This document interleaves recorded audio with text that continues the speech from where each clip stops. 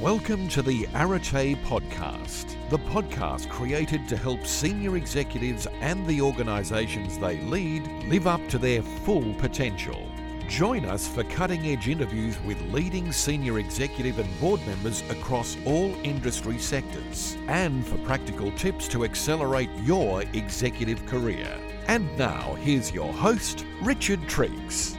Well, Mark, welcome to the podcast. It's fantastic to have you along. I always love talking to people who are sort of within their first 12 months of a new role. You know, the first 12 months of a CEO in a business is such an interesting time. And as you are just coming up to your 12-month anniversary, it's great to have you on, particularly considering that we had your predecessor as a guest, Vinod, on the podcast a couple of years ago. So welcome. And perhaps to get us started, just tell us a little bit about your current professional responsibilities.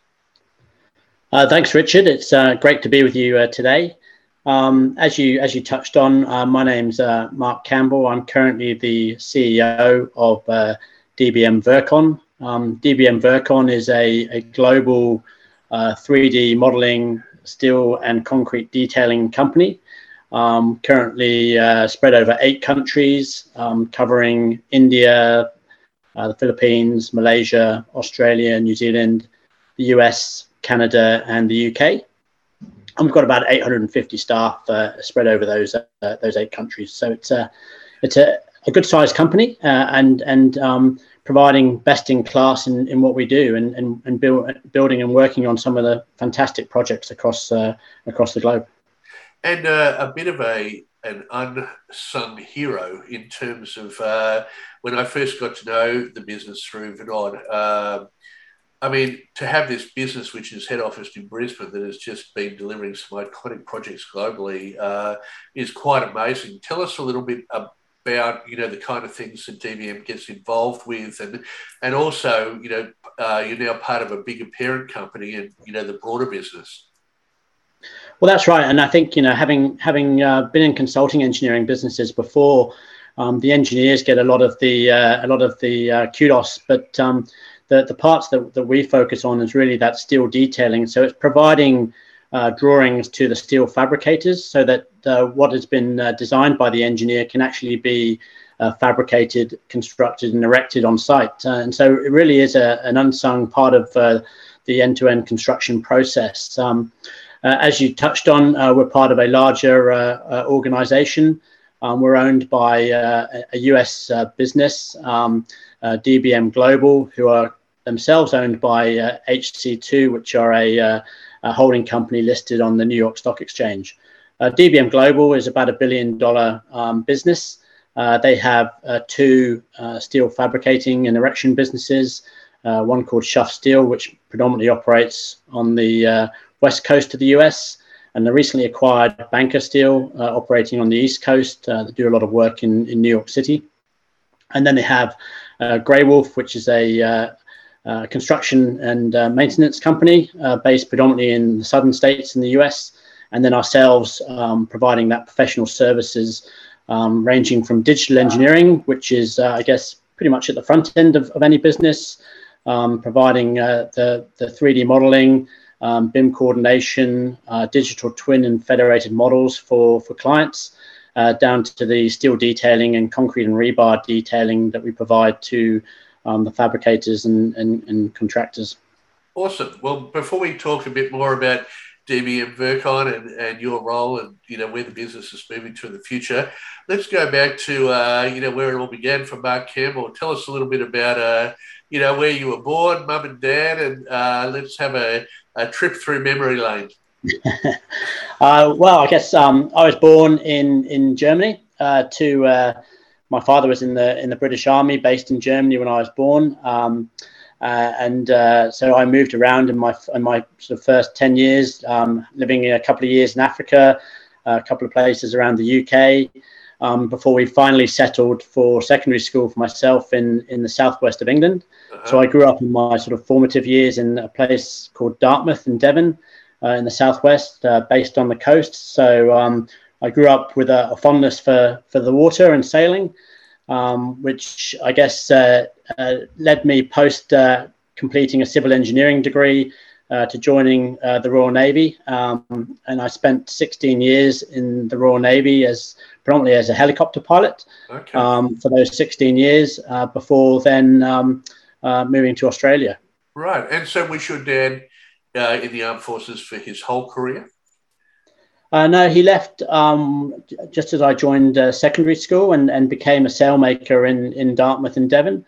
Okay. So I managed to get cheap or free sails for my dinghies as I was growing up, and we had our annual vacations were spent on a sailing yacht cruising around France and that part of the UK. So fantastic opportunity growing up, and really enjoyed growing up in a small town in Dartmouth in the southwest of the UK. It's excellent. My mum was actually born in Devon, so there you go. And so you were a helicopter pilot. So what? Which armed forces were you associated with then? So I guess having that love of the sea, I moved up the hill to Britannia Royal Naval College, which was based in Dartmouth. Yeah. And so one day I was a local boy, just enjoying Dartmouth, and the next day I was an officer cadet at the Naval College at Dartmouth. And so I joined the Navy, spent a couple of years in training on board ships, and then through flying training, and then qualified as a commando helicopter pilot flying Mark IV Sea Kings, ostensibly to ferry the Royal Marines around, and spent a number of years flying on and off of amphibious ships. Before then, retraining and transferring to the Lynx maritime attack helicopter, which I then flew off of frigates and destroyers for a number of years. And were you ever involved in any armed conflict at any stage? Oh, look, I served in support of a number of areas. So I served in Northern Ireland for a period, flying the Sea King. I then served off of frigates and destroyers based in the off of the Horn of Africa and in the Gulf during the Iraq War in 2003, and also flew during sorties in support of West Africa and in other areas. So it was an interesting time to be part of the military. Had a very satisfying career. It's a great career for young people to get part of, and I thoroughly enjoyed my time in the military, and it taught me a lot of lessons, and it's really set me up for my post-military career very well. In the military, you do get taught those leadership skills from day one, and they've served me well through my new career in leading consulting engineering and my current role at DBM Virkon.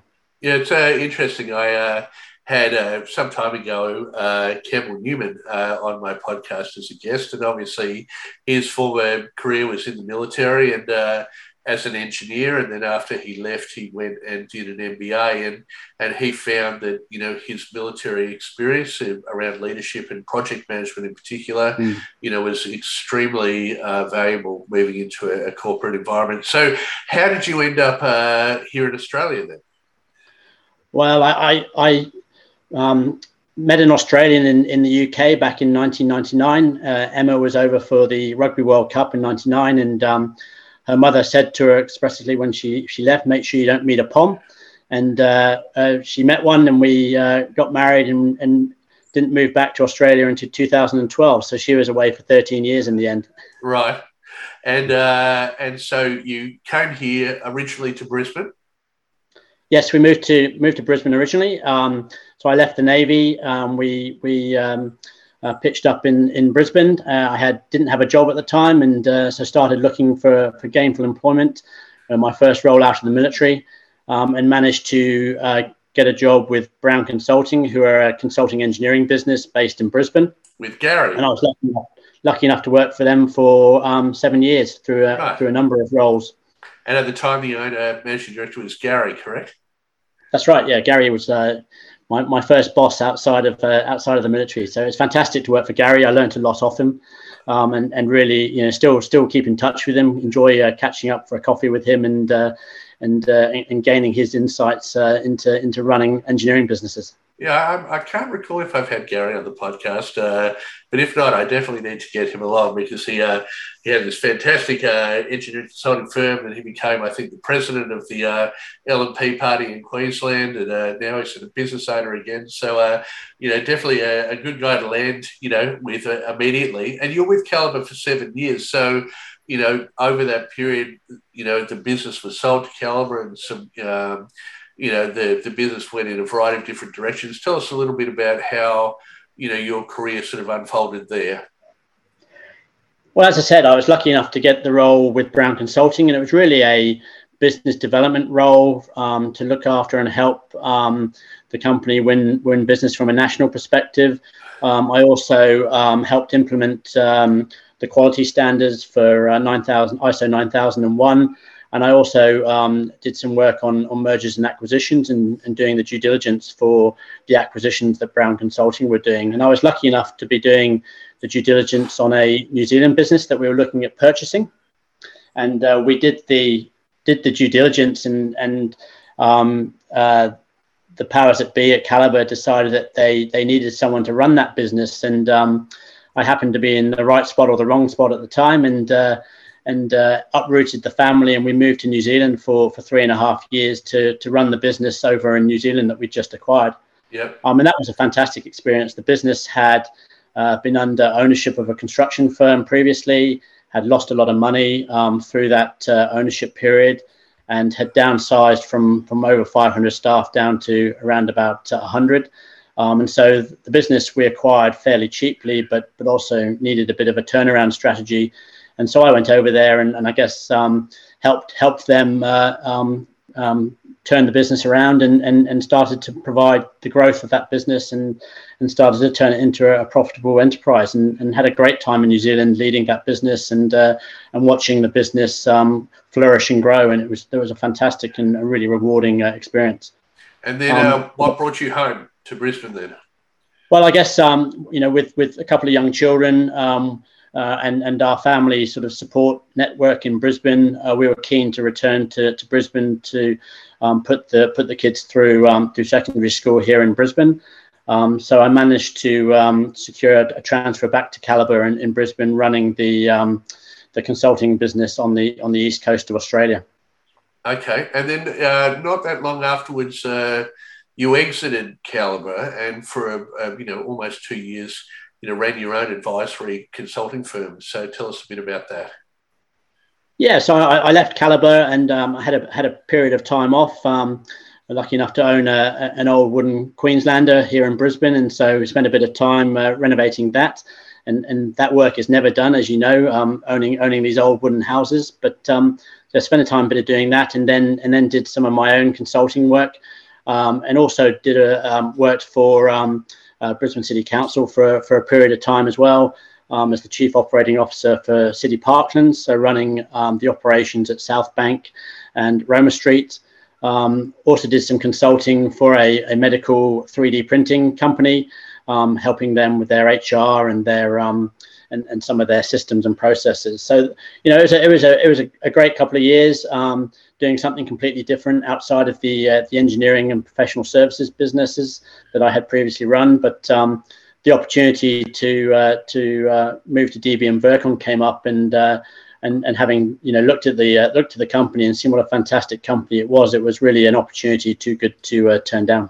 Yeah, and obviously, Mark, because I was involved in that recruitment process, I'd have to say in 20 plus years of recruiting CEOs, it's the first time that I've ever successfully, completed a recruitment assignment where the CEO or incoming CEO never actually met their new boss face to face, because of course it was in coronavirus and lockdown. So a really unusual situation. How did you find that process?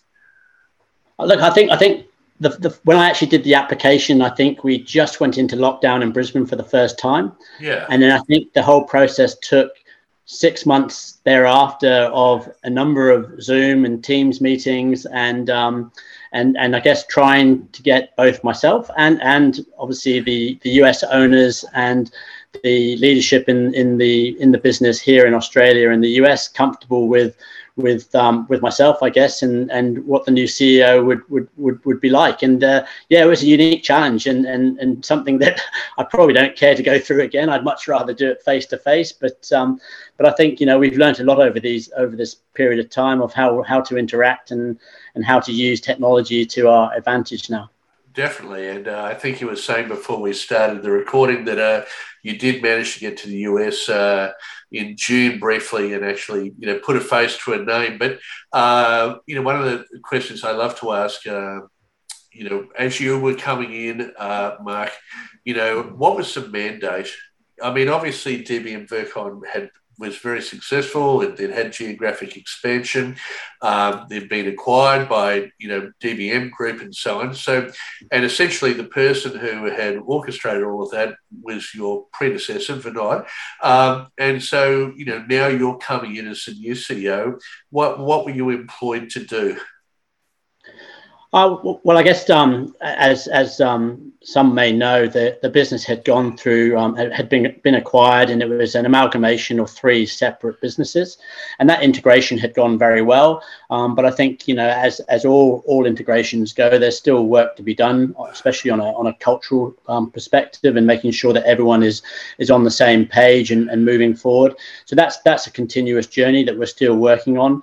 And I think we'll continue to build that culture as one company, and it's a little bit unique at the moment, obviously because of COVID. We can't get people in the leadership team face to face, which is a challenge.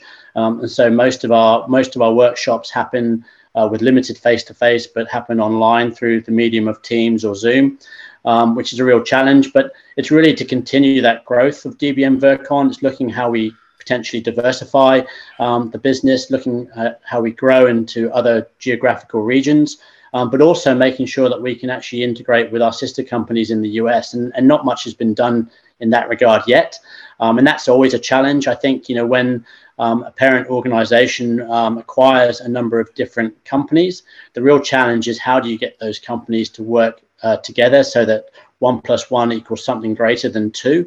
And that really is probably the key challenge that I have moving forward, and that we have as a leadership team with DBM Virkon moving forward, because there is significant opportunity, especially with the skill sets that we can bring from our digital engineering and our 3D modeling perspective.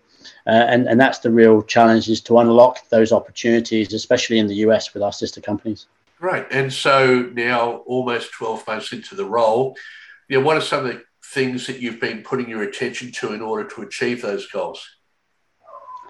Well, I think it's really about making sure that you've got good alignment in the business, making sure you've got the right people in the right roles. And that's always a challenge, I think. And that's a key part of it. Any CEO's job description is to make sure that they've got the right leadership and the right leadership roles, and making sure that we're focusing the attention on the important areas of the business. And that is a challenge for any CEO, and it's one that takes up a lot of time and a lot of thought and a lot of discussion within the leadership team to make sure that we are looking at all of the opportunities, making sure that we make good decisions, and making sure that we are accountable to those decisions. And if we make a wrong decision, putting our hand up and admitting that we've made the wrong decision and seeing how we can make a better one. Right. And so hopefully, fingers crossed, as we move to a new post-COVID vaccinated world and we start to be able to open up more to travel and so on. If you look out to the future, not 20 years, but perhaps over the next 2 to 3 years, what are some of the things that you're excited about, coming into fruition for DBM Virkon?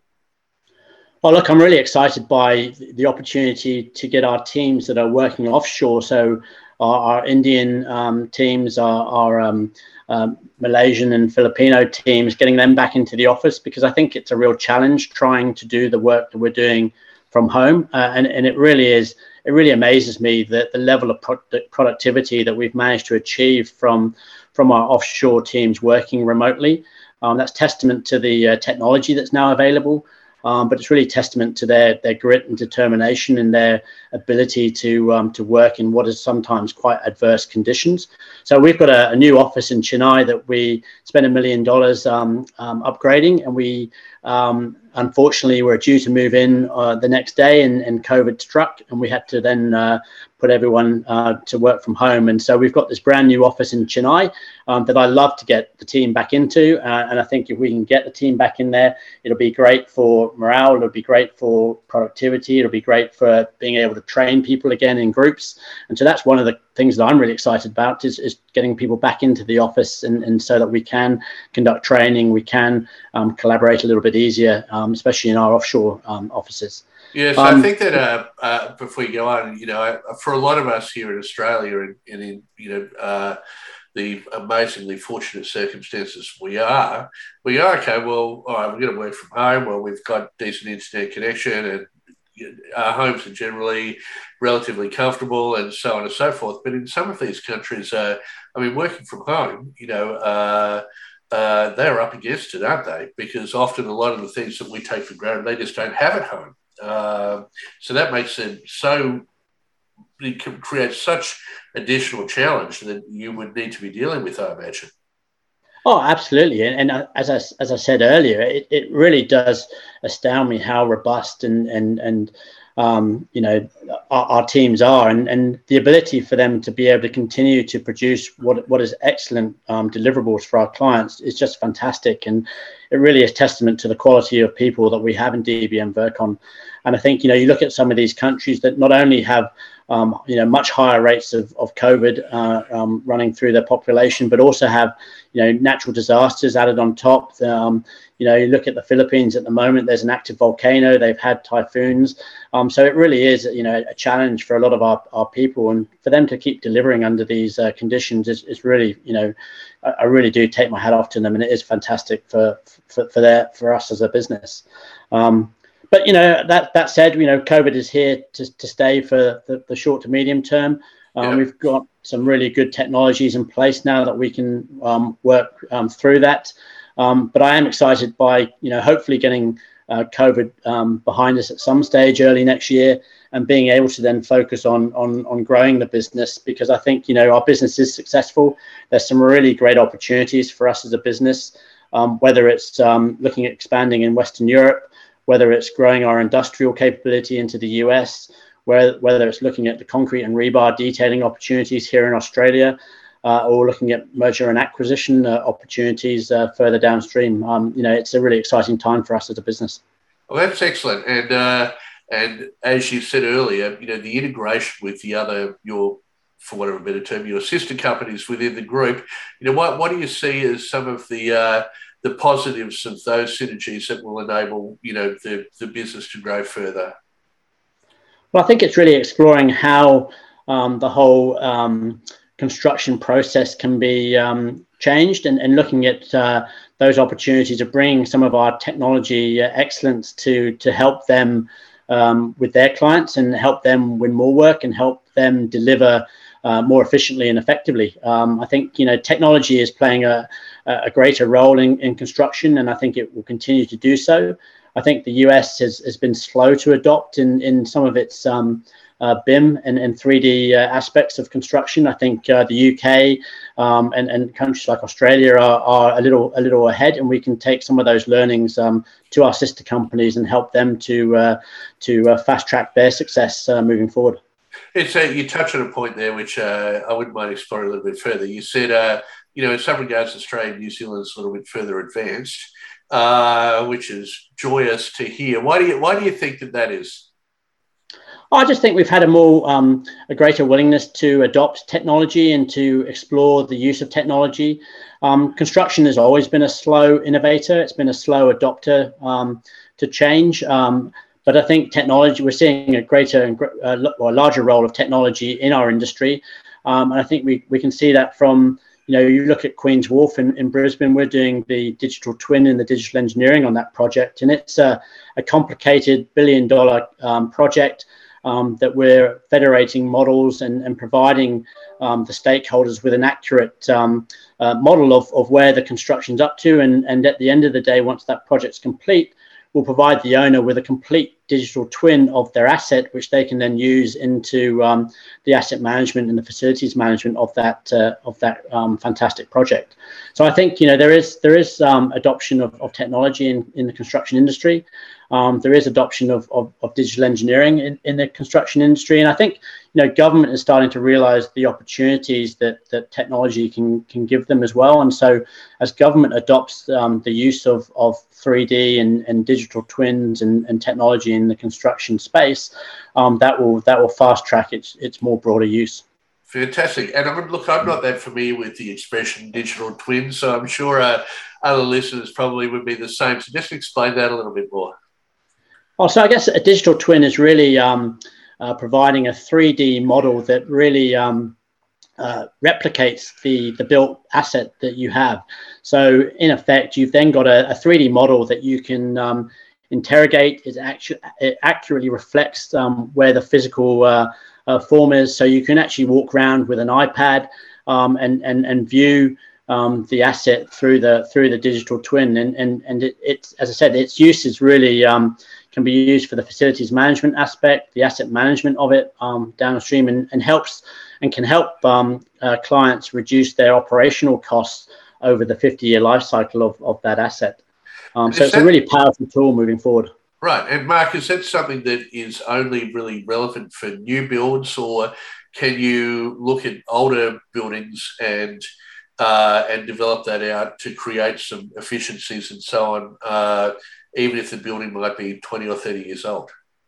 No, you absolutely can. I mean, we're doing a lot of that, especially in the industrial space. So we'll engage a surveyor to scan the asset, and then we'll back model it to provide a 3D model of the asset. So you absolutely can do it with older assets. Obviously, there's a time and a cost to it, but the benefits can be really key for clients as they look to optimize those assets moving forward.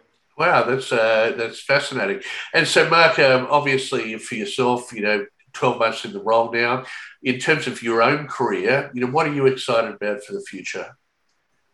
Oh, look, I'm just really excited about seeing the business grow. I'm really excited by some of the leadership team. We've got a fantastic bunch of leaders in our business, and I'm really looking forward to helping them realize their careers. I think it's, it really is great to see people grow up through the organization, and I'm keen to help them do that. I'm excited by the opportunities ahead of us. I think we've got a really diverse and fantastic organization that can achieve a lot over the coming years. Great. And is there anything that I haven't asked you about DBM, or that, something that you would particularly like to talk about at this point? No, I don't think so. I think it's been a good chat, and I've really enjoyed talking to you today. Good. And Mark, is sailing still something that you enjoy? Is that one of your weekend pursuits to keep the petrol tank full?